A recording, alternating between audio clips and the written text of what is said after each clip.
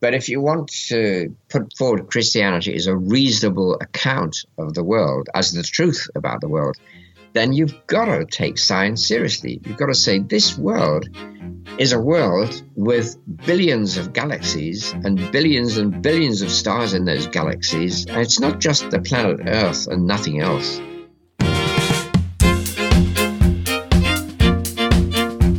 Welcome to Depolarize. I'm Dan Koch. I'm Ellen Morrow. This is a show where we look for common ground at the intersection of not science, today science, but normally it's faith. We never talk about science. We don't believe in science. It's faith, psychology, and politics. Not a lot of politics today because... Thank God for me. Thank you, Lord. Because this is another installment of our new segment, While You Were Evangelizing. Ellen, do we need to remind people by playing the clip again, the movie trailer? Please don't do it. But we should, you mean, right? I really do love it, Okay. but I don't think we're it's gonna, necessary. Yes, no, we're going to play it. Here we go. For Lucy, loneliness was a way of life. But the moment she saw Peter, she I became love a this believer. stupid thing. I Then think it's fate like stepped in. What can I say, Peter? I was never envious of anything that you had until now. Caravan Pictures presents Sandra Bullock in a film about love at second sight. Who are you? While you were Evangelizing. Dan, have you ever even seen that movie? I haven't. It sounds like Jaffrey and I have a date night coming up where we need to watch It that. is one of my all-time favorite movies. Anyway, but that's not what we're doing today. We're doing While You Were Evangelizing, not While You Were Sleeping. And you can get a longer explanation of what this means if you go back to the first episode of this season, which was about hell. But I'll give a real basic recap. It's something like this. For 70 years or so, the evangelical church has run its own parallel institutions. That's colleges, educational materials, music, Terrible pop culture, films, whatever. And that kept us, those of us who were raised evangelical, from secular culture, but it also kept us from liberal mainline Protestant culture, or really any type of culture where Christians engaged seriously with the modern world. Because we didn't want to be of the world. We wanted to be not of the world. And on this note, by the way, I have received a recent text twice now from my mom, who's been listening to episodes and saying, Daniel, your dad and I were not fundamentalists. We did not instill this stuff in you. And I need to just say publicly, do a shout out? It's true. Most of what I talk about, sort of the negative stuff from evangelicalism, except for Republican Talk Radio, Mom, that is all you. But otherwise, same with my mom. Most Same. of it comes from various teachers I had or youth group leaders or something. It's mostly Or the not parents my parents. weren't around. It was just... I wasn't a turnkey kid. My parents were around. No, but I mean, same with me. It's not like my Okay. parents were telling me that dinosaurs weren't you don't real, learn but like, where did I everything- get that? Yeah, you don't learn everything from your parents, right? Yeah. You learn from other people too. So anyway, It's terrifying. today we're talking while you were evangelizing, what was going on while we were evangelizing, what was going on within mainline Christianity about science and faith. Because we both know what was going on in our little circles about Not science a lot and of faith. science. I remember being at Awana with my friend Ryan. With your vest on. He went to Awana. I don't know if I had a vest because I was like a guest. Maybe there was a guest vest they gave you. But I remember them talking about the Leviathan in the book of Job. What is that? It's just like, no one knows, but it's like, behold the Leviathan. It's like God saying, look what I have made. Is it like a paste or I don't- a craft or No, it's like a big fabric? sea creature or Oh, something, or like a a large thing. creature. And they were like, see, that's dinosaurs. Behold the Leviathan. That's what was going on in my evangelical upbringing with science and faith. But today we're going to hear from Keith Ward. He is a philosopher and author of tons of books, over 10, both academic and popular audience books. He's been a professor at Cambridge. He's been at Oxford.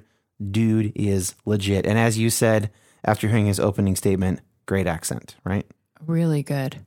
So You should do books on tape. Does he do his own books on I tape? think he's too busy writing books to record other people or his own That's books too on bad. tape. I think it's a really missed opportunity to have an accent like that and not record true crime novels, for example. Let's listen to him. Okay. Let's get into it here with Dr. Keith Ward.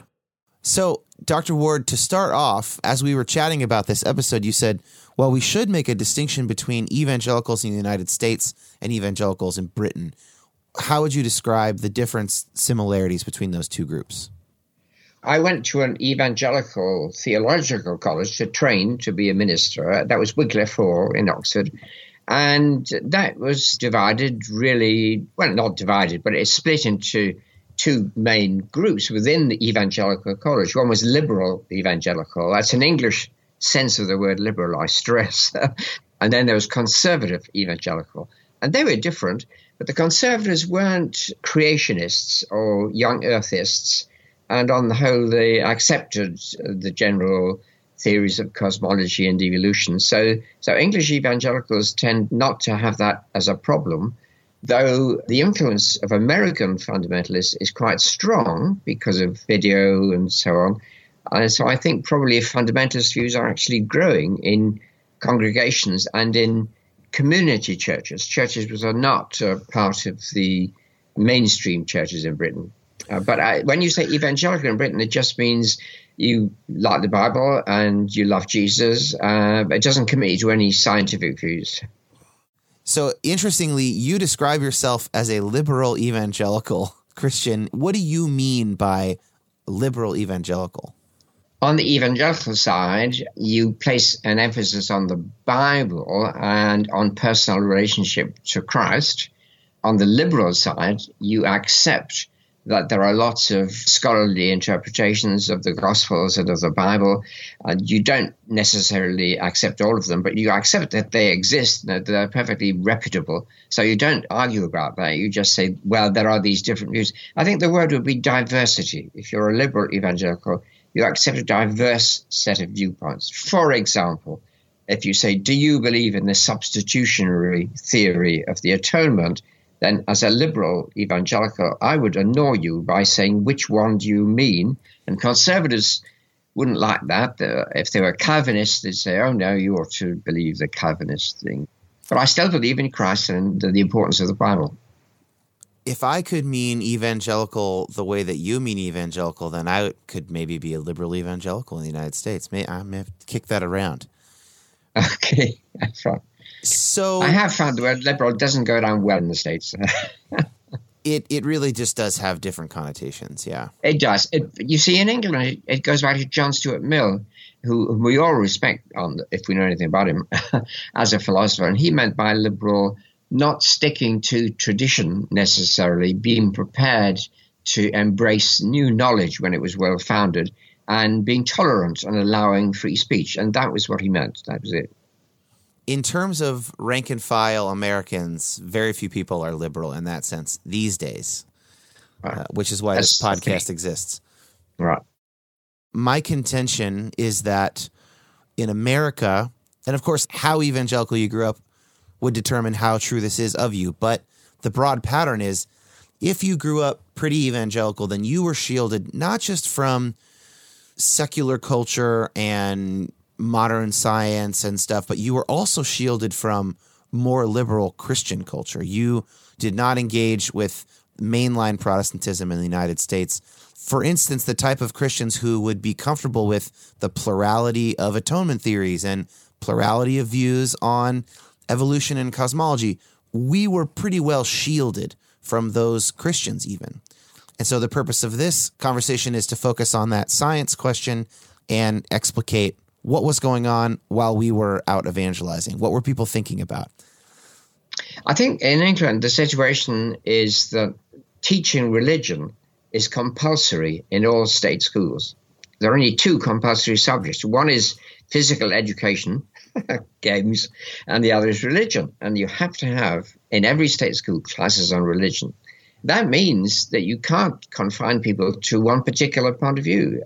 People in state schools are expected to know about Islam and Judaism as well as Christianity, and they're bound to know about Catholic Christianity as well as Protestant Christianity. So they're going to get plurality in their state education.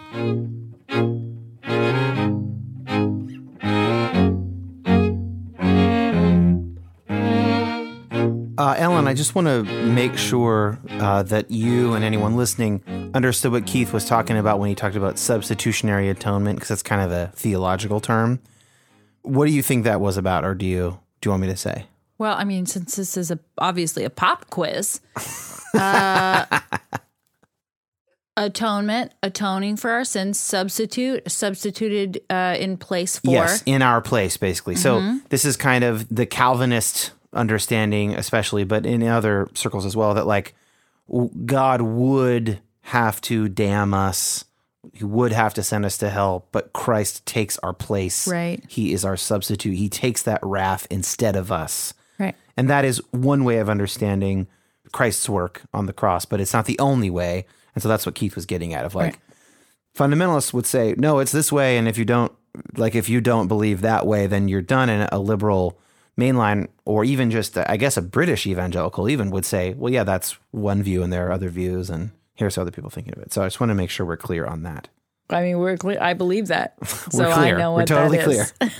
I also noticed that there's a bit of evidence here for my overall argument in these segments, right, about United States evangelicals and how he showed that they're distinct from, for instance, British evangelicals. Yeah, he wanted to really make sure Well, we it's knew good. what he was talking about. It's yeah. funny, he's maybe being like precise because he's a philosopher, but also I think it actually helps to make the point of this whole segment, which is that like in America, there's a big homeschool tradition and there's a big Christian school movement.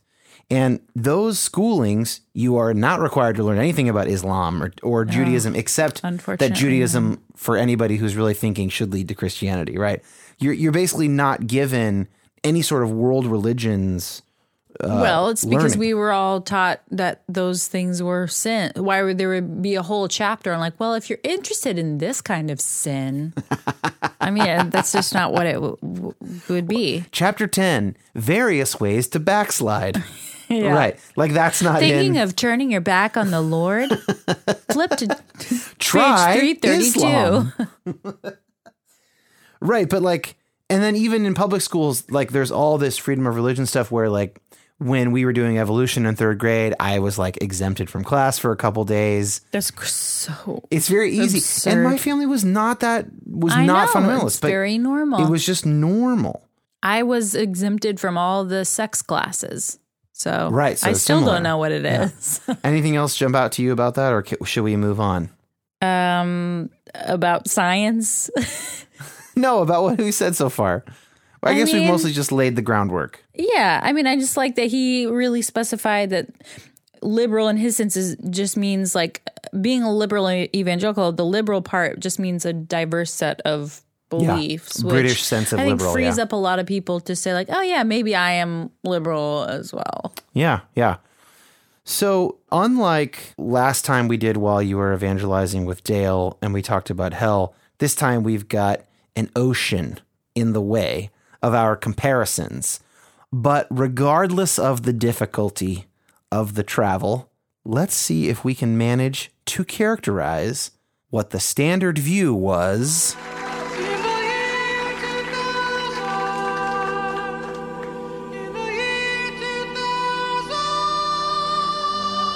I do suppose that of all the issues we might want to talk about, what was the consensus view? This one is pretty slippery, right? Because it's hard to know exactly who is influenced by the more fundamentalist view and who, like Francis Collins you mentioned, and BioLogos, who I just insanely admire, that group. I mean, they are not even now anywhere near the majority view within evangelicalism. So I feel confident that a sort of theistic evolution, really robust understanding of the science is still not the consensus view. So it certainly was not the consensus view 20 years ago. That's the impression I get about America. I think that's not true of the UK at all. Right. The consensus view is simply that evolution happened. Charles Darwin is buried in Westminster Abbey with a great sermon saying how marvelous he was. There wasn't any great fight about it. There's a myth about a fight, but there he was. The Bishop of London preached the sermon saying, great man. Because I was converted by fundamentalists. Well, okay, can you tell us that story a bit? Just give us how is it that you were converted by fundamentalists?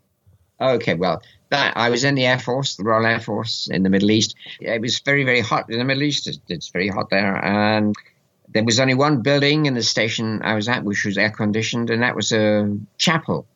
And there was a little subgroup in that chapel, which was fundamentalist. And I play the organ, so I also was in the chapel quite a lot playing the organ. And it was like a Billy Graham experience. They said, why don't you pray with us? And I was so embarrassed that I did. And actually, that made me into a Christian. But, you see, that was a very small group. And I knew their views were all wrong about science, but they had this experience of Christ, which for me was overwhelming. So I was caught by their faith. But I never believed the intellectual bit. We didn't even talk about the intellectual bit, but I knew that they didn't know anything about science and so on. But that kind of explains why you say that you are an evangelical still, insofar as you value the Bible very highly, but also you think of your own faith as relational and personal and experiential. Absolutely. Yeah, that's right. And that's a good Protestant tradition. It's a good evangelical tradition. There's a man, very hard for most Americans to pronounce, Friedrich Schleiermacher, but a great theologian way back in the 18th century. You could put it in a nutshell by saying he didn't think the Bible was the foundation of the Protestant faith. He thought the person of Christ was the foundation. Right. So that was it. So a personal relationship, that was what it came down to. That's what it was for me. That is certainly the sense in which I remain most evangelical, is the personal experience, sort of the one-to-one relational aspect of my faith. So what is the argument for this more fundamentalist, more conservative view of science and faith? I imagine it's going to come down to the text. It's going to come down to how we interpret the Bible and what the Bible is allowed to say, or something like that. Well, you'd think that, but I actually, I teach at Oxford, and I had a graduate student at the university who did a lot of research on fundamentalism in the States. You would think that fundamentalists were fundamentalists because of the way they interpret the Bible, but he found it wasn't how they interpret the Bible. It was because they were afraid that if you believed in evolution, you'd think humans weren't special, just apes, and so nothing special after all. And that is what he thought drove fundamentalism. I think it is. You get all these pictures of apes, saying, is that your grandfather, and all that sort of stuff. So it's that fear of being like nothing but an animal. And I think it's just, that misses the point completely. What's wrong with animals? I'm pleased to be an animal, pretty good. Well, so putting yourself in that mind, can you motivate that on behalf of the person with that view? Like, what is it about being like an animal that is worrisome, or is theologically worrisome, maybe? Yeah, well, it's because I think, although people wouldn't admit it, they have contempt for animals. If they had a bit more respect for animals, they might not worry about being animals. And, you can kill animals, you can eat them, you can do what you want with them, you just play with them if you want. They don't have any intelligence, they don't have any moral responsibility. Well, of course, lots of animals are not very intelligent. But at a sort of sliding scale of intelligence, when you get to the higher apes, they're pretty intelligent. They have moral feelings, it's pretty obvious. So it's a sliding scale. And to say we are the highest developed intellectual members of the animal species, but that's okay. I mean, I just think if you say we're descended from animals, that ought to make you respect animals more, but it shouldn't make you respect humans less.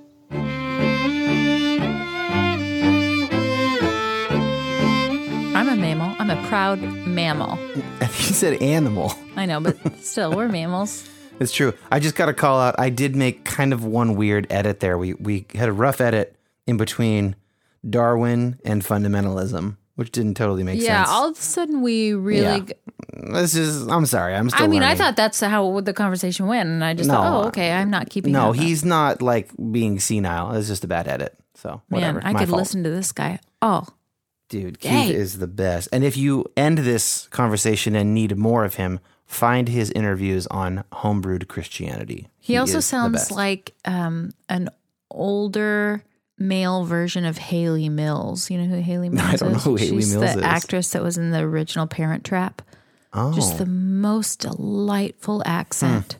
Oh, Well, what a delight. other than an accent, he also is speaking He's also a content wonderful, with intelligent man. So I don't know what you want to talk about. I wrote down personal relationship, and I thought it was interesting. That's a term that got bandied about, we could say, growing up evangelical, of like, well, the main thing is your personal relationship with Jesus Christ. And I got so allergic to that phrase as I got older.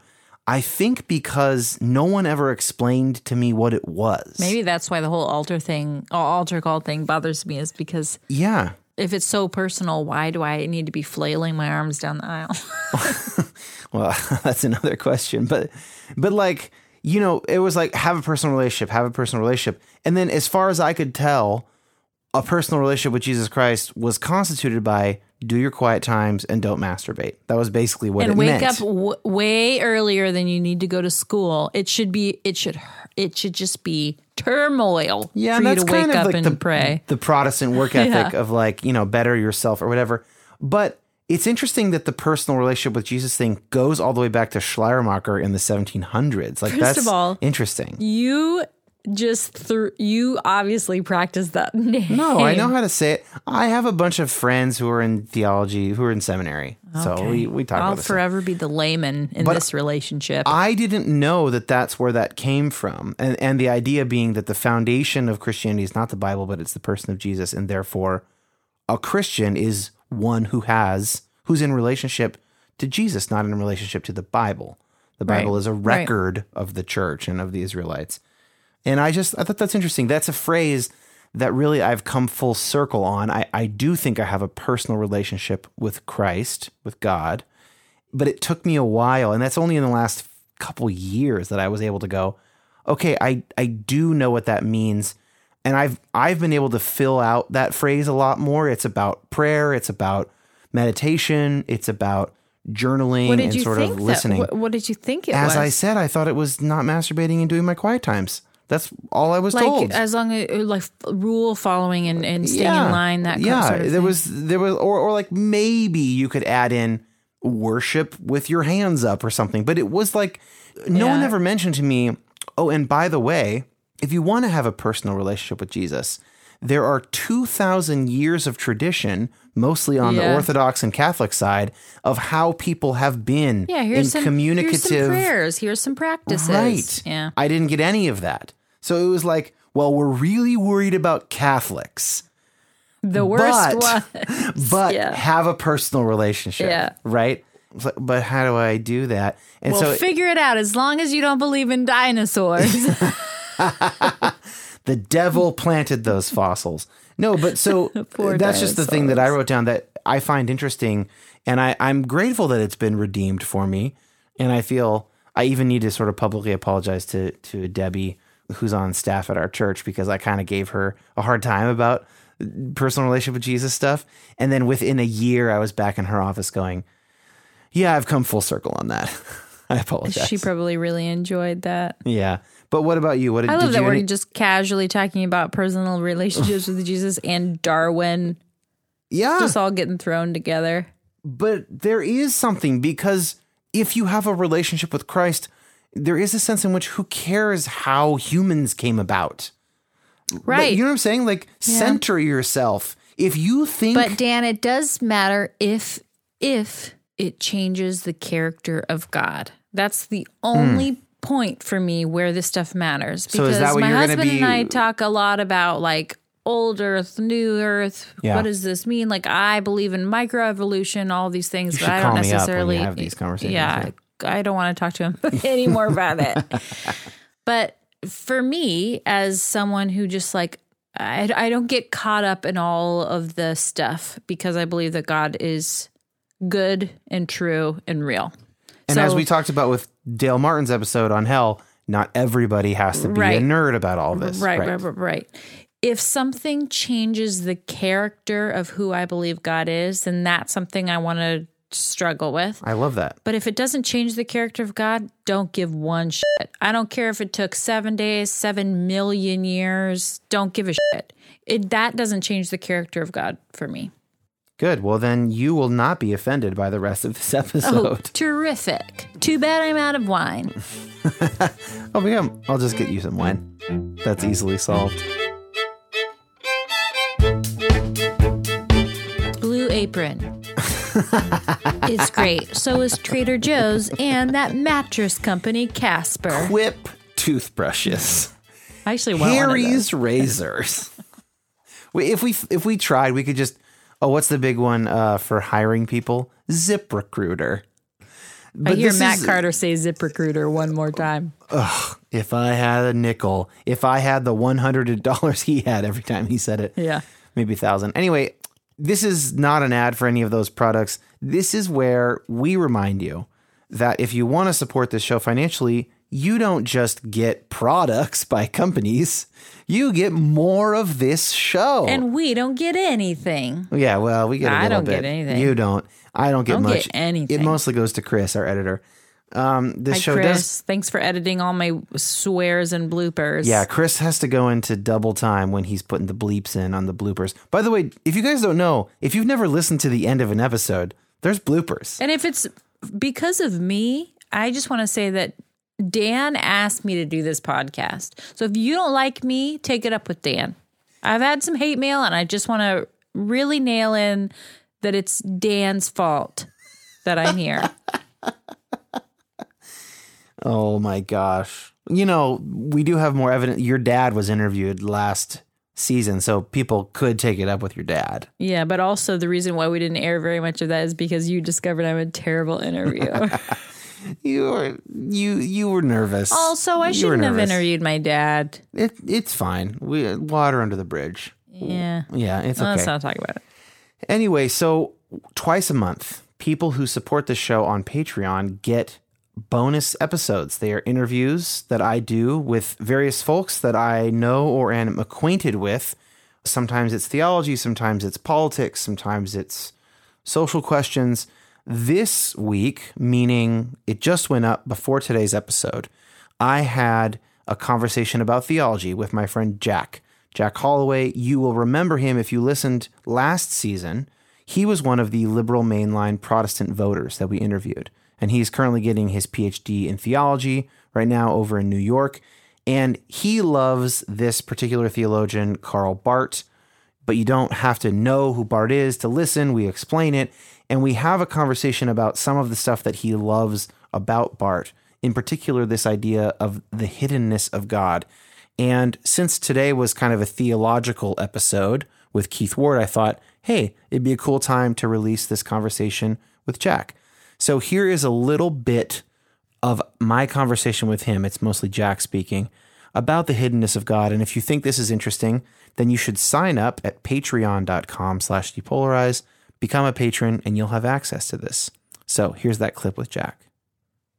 The hiddenness of God is like this awareness that God is not self-evident in a sense that like what God is like is not obvious in any way. And Ludwig Feuerbach, he was this philosopher in the 19th century, and he had this critique of theology that all of theology is just humans painting their nice ideas onto the absolute and then calling it God and then worshiping it, when really it's just human attributes. And Barth was really moved by this critique, and he came to see that like a lot of theology really is just, human self-aggrandizement.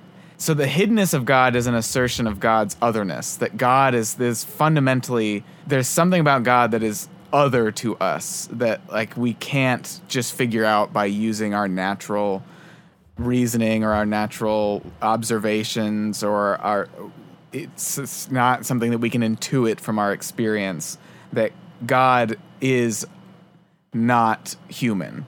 God is infinite, God is transcendent, and God is other. So again, if you want to support the show and get these 2 bonus episodes per month, patreon.com/depolarize, that's Patreon, or depolarizepodcast.com, click on Become a Patron. Become a patron saint. Speaking of saint, I am working on my episode about the Virgin of Guadalupe. Yes. Like we talked about. We talked about this, yes, Dale's it's my episode. homework, and I'm getting super into it. So once Ellen's ready, there will be an episode where and I interview if people her about gave that. more, maybe I could go down to Mexico and make a trip out of it. But whatever. Yeah, that's not going to happen. Okay, back to Keith.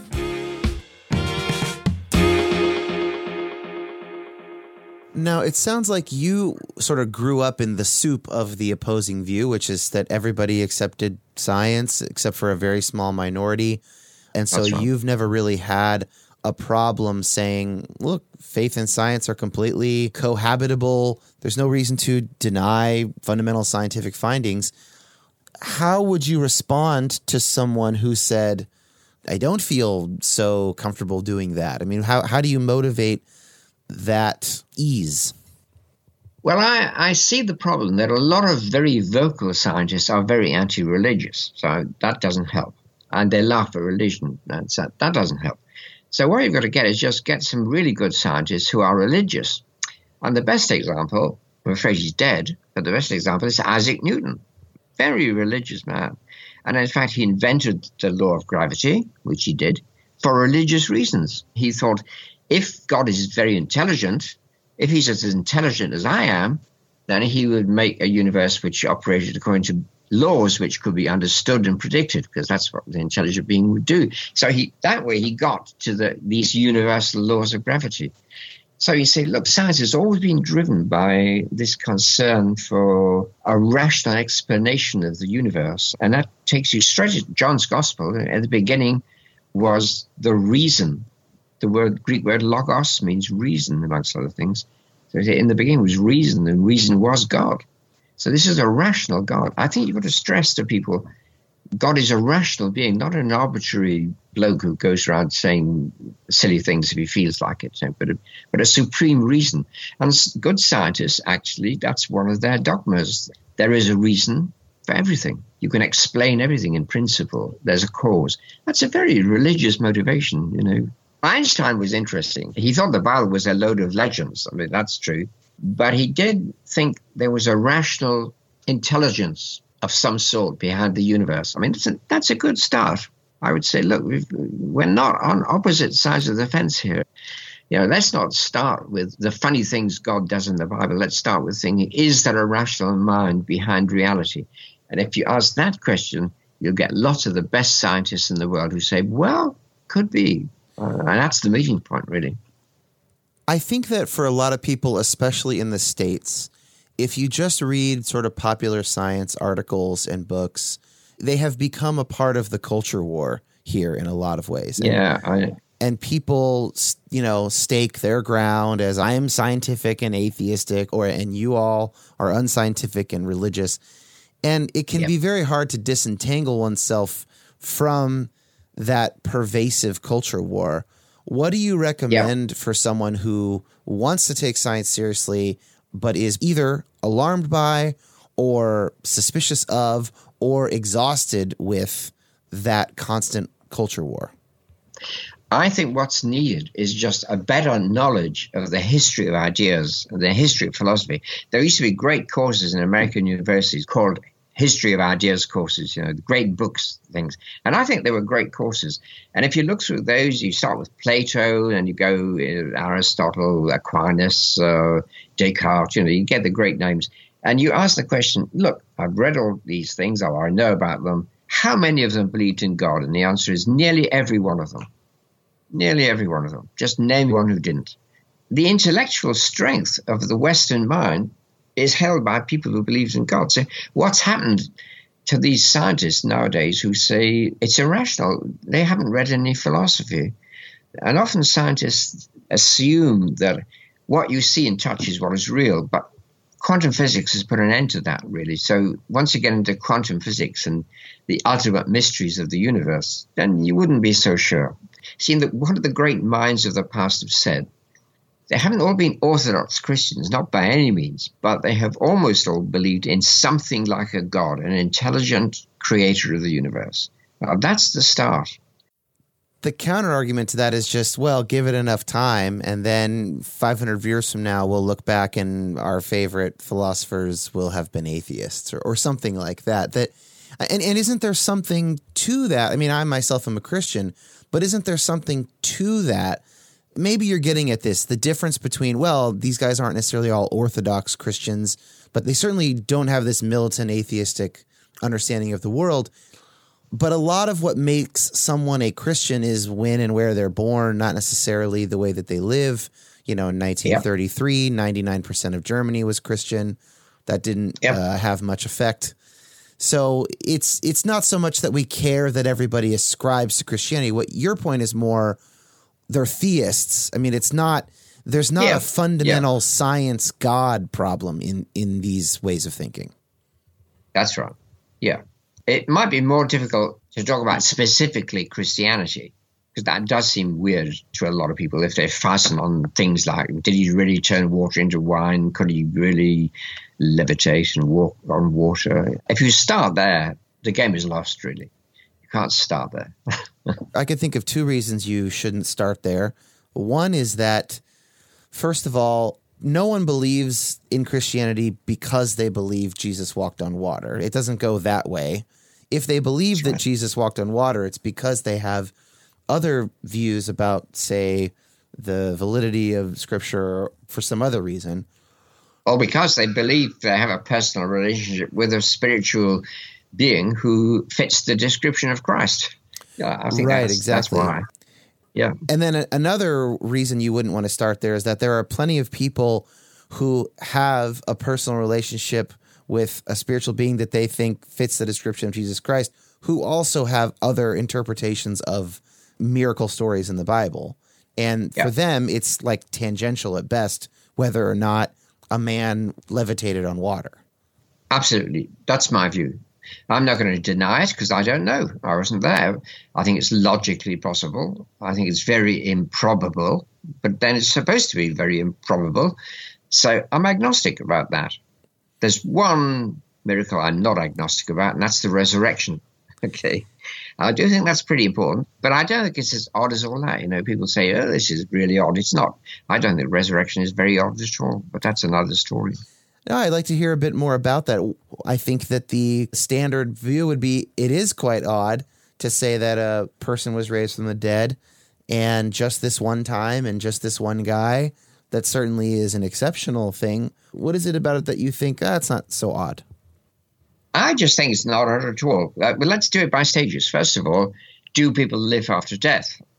Okay, some people think no, but millions and millions of people think yes, people live after death. So that's not odd. It's a widespread belief.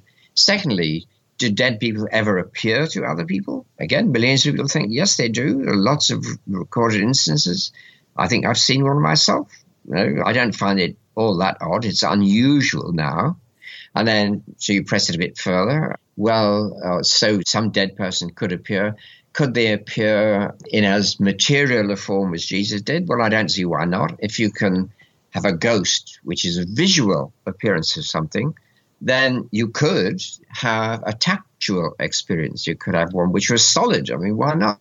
If you're going to have visions at all, you could have a really good one.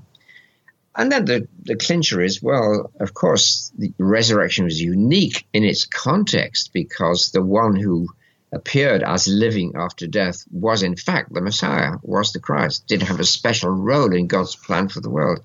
So, of course, it's meant to be very unusual, unique, because it showed that Christ was the Son of God, the chosen one to carry out God's purpose.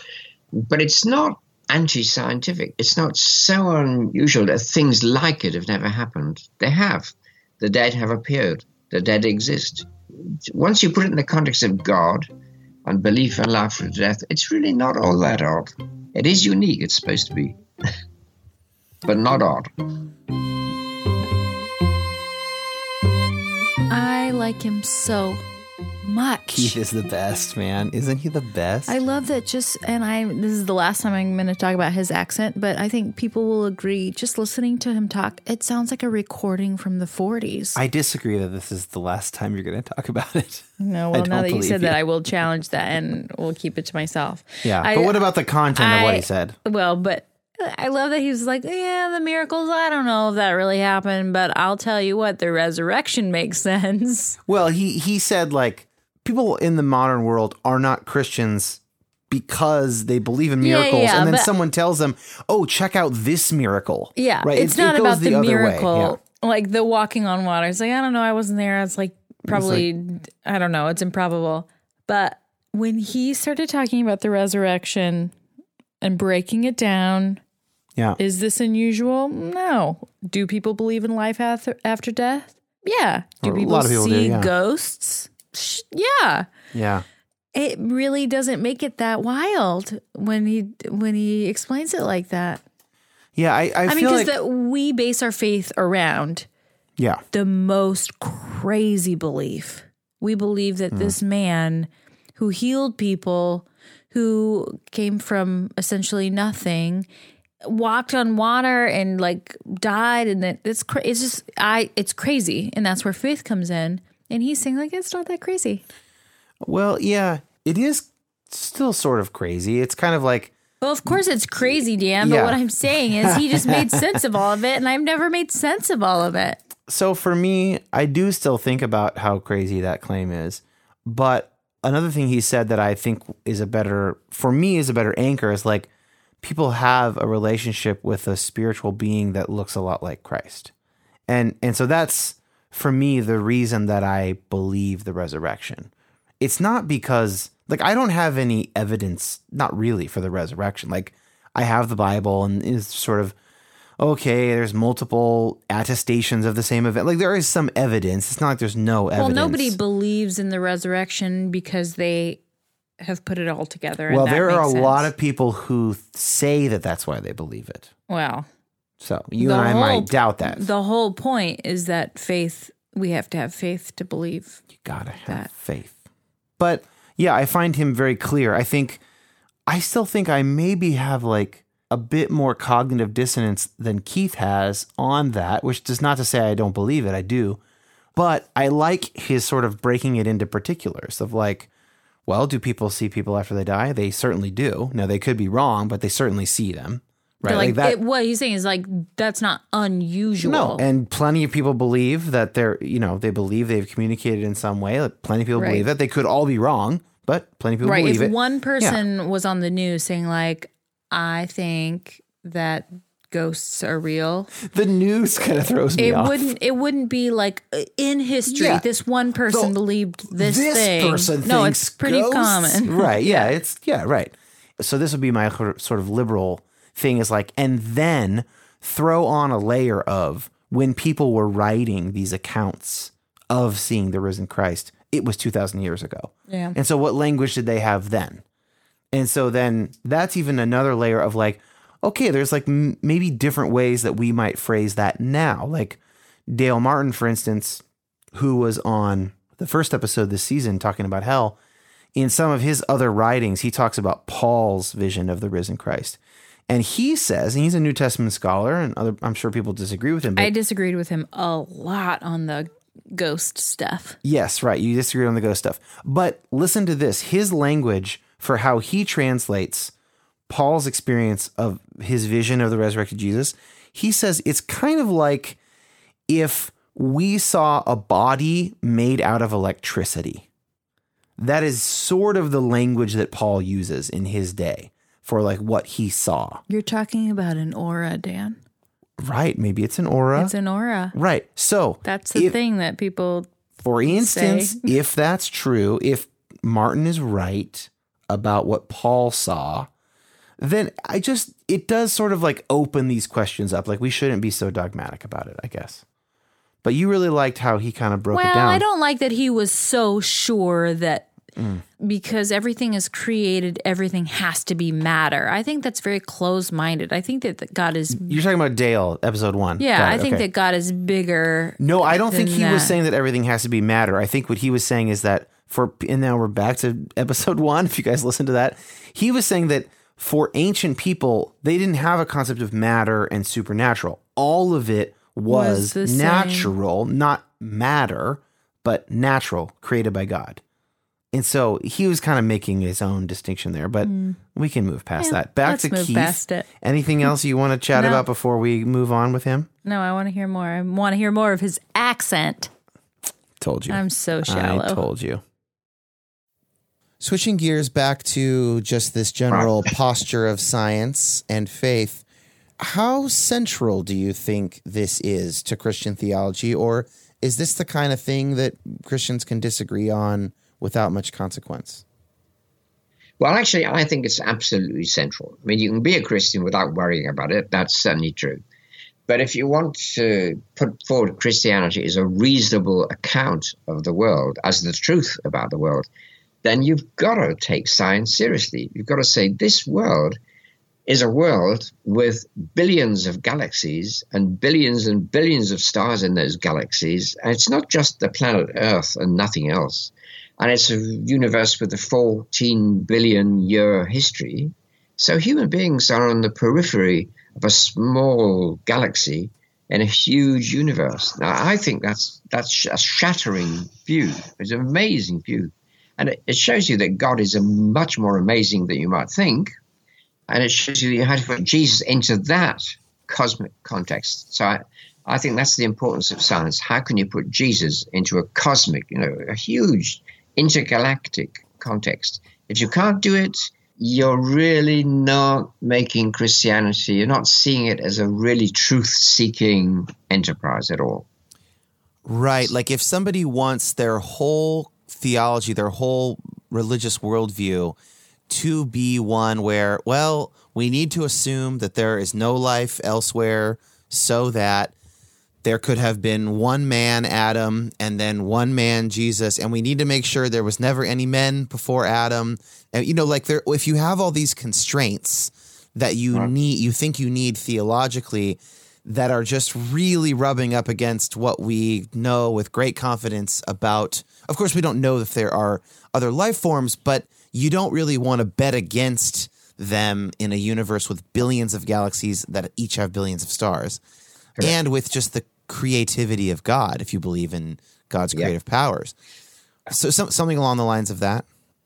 Yeah, and that's most important, because if you read Paul's letters, see, people who call themselves conservative don't really read the Bible properly. They invent the things which they put into the Bible. They read into it things that aren't there.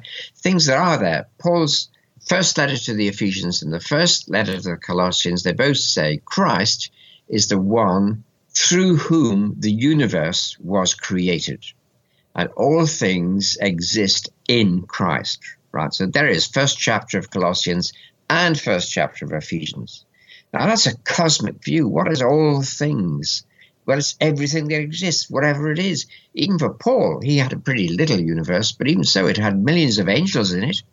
There were extraterrestrials in Paul, and they were in Christ. So what are you talking about then for Christ? You're not talking about a man, Jesus. You're not saying that's Christ. Well, it embodies Christ. Yeah, Jesus embodied Christ, but Christ must be cosmic. It must be a cosmic power. And how much greater Christ will be if that power embraces millions of stars and galaxies and planets and creatures beyond imagination. It's such an enlargement of the imagination. Christianity becomes exciting, not constricting. That's what I'd like to see people saying. The Christ is the universal mind, and it was embodied in Jesus for us. And it might have been embodied for other races and types of beings in many other different ways. And it's still Christ. I'm theologically minded, and so I listen to that with great fervor and warming of the heart. For someone listening who is, because this is not, after all, a theology podcast, it's more of a politics and psychology and faith one. Okay. But maybe what does that mean for a sort of non-theological Christian? Like, how could you apply that to just the average Christian's life, the difference between those views of Christ? Well, for a start, you could accept evolutionary science and cosmology gladly. So there's no problem. You can say this is enlarging our understanding of Christ. This is what Christ is really like. And that's important. And it enables you to not to feel that you're opposed to any rational understanding. You don't have to go into it all yourself, but you can feel this is part of the most rational understanding that human beings have ever managed to come up with. Since Augustine, incidentally, Augustine was quite clear and said explicitly that the first two books of Genesis are not to be taken literally. They're not about days of time. And that's in St. Augustine. So, I mean, this is not a new, terrible theory. It's the conservatives, fundamentalists, who got a new theory. As I say, it started in Chicago in 1920. And it's just an ignorance of the whole history of theology, complete ignorance. It's pathetic. And that's what makes me mad, that they just don't know their own history. Follow Christ and think for yourself. We've got to do that. Break out from these constricting things. Oh, Adam must have played with the dinosaurs. Why? The last thing I'll ask you is just, and I'm sure we've mostly picked up on this, but if you were to succinctly give your view of how faith and science fit together, how would you describe that, and what would be the basic argument for that view? Okay, what I believe, and lots of philosophers have believed this, is that the basis of the whole universe is mind, that mind and consciousness is more real and more directly known and more basic than matter is. So the whole material universe is based on a supreme mind, the Logos, and that's the mind of God. For us, and for people who can't perhaps envisage the whole of the universe, Jesus shows the nature of God in a human life. I think that's what's important about it. If you want to say, what is God like? Is God a being of perfect love? Then the life of Jesus, I think, shows that God is like that. But if you want to say, and what do you mean by God? You've got to say, God is the ultimate supreme mind, which is expressed in this universe, which evolves, which changes, which develops, and we're parts of that universe. So adding the cosmic bit to the biblical bit gives you a great vision. Christianity is an expanding vision, and science is looking at the mechanics of how it works. Man,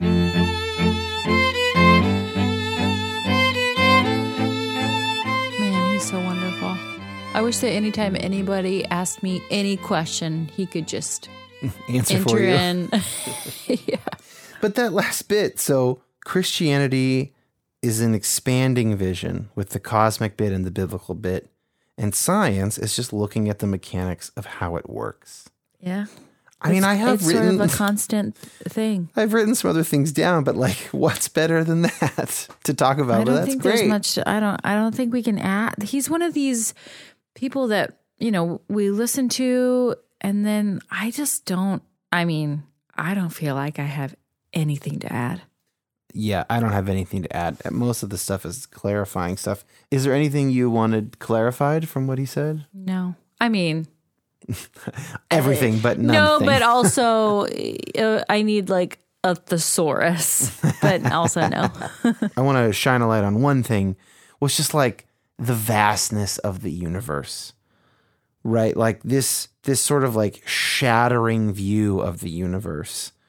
And if Christianity is really going to be a truth-seeking enterprise, in his words, then like we can't ignore the vastness of the universe. And it ought to tell us something about God, that the universe is so big. And that's probably like, to me, the most interesting question in the world. I love the idea of how vast is the universe? What do you mean you love that question? Meaning that's how vast it is. It's as vast as you can think of. It's you cannot, how vast is it? You can't even get your head around it. That's how vast it is. And if you believe in a God that loves you, then that God also made that universe. And but also, if you're really terrified of vastness and you want to figure out how the God that you love and loves you made the universe that vast, you need to tackle that. Is this like the opposite of agoraphobia? or claustrophobia, I mean. Yeah, The yeah. opposite of claustrophobia is like I hate the idea of the Vastophobia. vastness, but I Really? have to tell myself, God's good. God loves me. It doesn't matter. It Yeah. can be as vast as he wants it to be. Vast, vast, vast. it's his choice of I hate vastness. vastness. My mom used to tell me that she was really anxious about heaven lasting forever. The idea of forever totally freaked her out and made her anxious. Yeah. That's interesting. Yeah, but once you, I think, But I think all this stuff is once random. you get in it, it just doesn't Like, matter. Again, I like think I that- said, if it changes the character of God, That's what it's about. different. For me, Also, you to should not- watch the show Forever with Maya Rudolph We and will Fred watch it.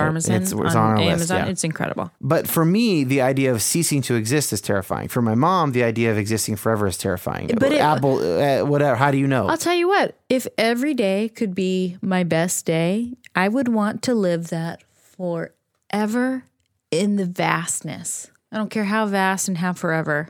Well, then that's what you should hold on to. I mean, who knows what it's like? Your face is telling me that sounds terrible to you. No, it's just like you would get sick of it. It's kind of like Groundhog Day. Not if It it would was have the to. It's going to best. have to be so different than what this life is like. Well, it's just going to each have day to be would different. There's no days. It's so vast that there's no days. We don't have language for it. Let's just agree that if we all thought about this stuff more like Keith thought about it, that God. life would be better for us. We thought about everything. How Keith thought we wouldn't be sitting in your basement right now, like rubbing our eyes, feeling white guilt, and Speak for thinking yourself. about vastness and dinosaurs. I mean, look, if we can't garner some help from an Oxford philosopher in his 70s, then what are we doing in life? So we can. You think he's a real saint? I don't want to get into this. I don't know what makes a saint. Thank you guys so much for listening. In the show notes, there will be links to some of Keith's work. I asked him which book he would recommend, and since this is not, You have some one book? well, a recent book. So since this okay. is not a theology podcast, he has a book. It's on my shelf. I haven't read it yet, but it looks fantastic. It's called Love is His Meaning, and it's about Jesus and his parables. Also, Dan, you keep saying that this is not a theology podcast. I want you to know that this is a theology Today podcast. kind of was. And but- the last one. Well, I'm just okay. saying, you're doing- veering. I'm veering. I'm certainly veering, and I am unapologetic about that. I've read his more philosophical works to the extent that I understood them, but I'm really excited to read Love is His Meaning. And anyway, we'll put a link to that in the show notes. Ellen, thanks for hanging in with me on another mostly No one theology cares what episode. I'm reading. What are you reading? I'm reading a true crime novel. Doesn't matter. I don't know what I know. It's stupid. We'll see Doesn't you mean guys. anything. Hey, you know what? With a new shattering view of the universe, it might mean something. Let's just go. Okay, we'll see you guys next week. Thanks for listening.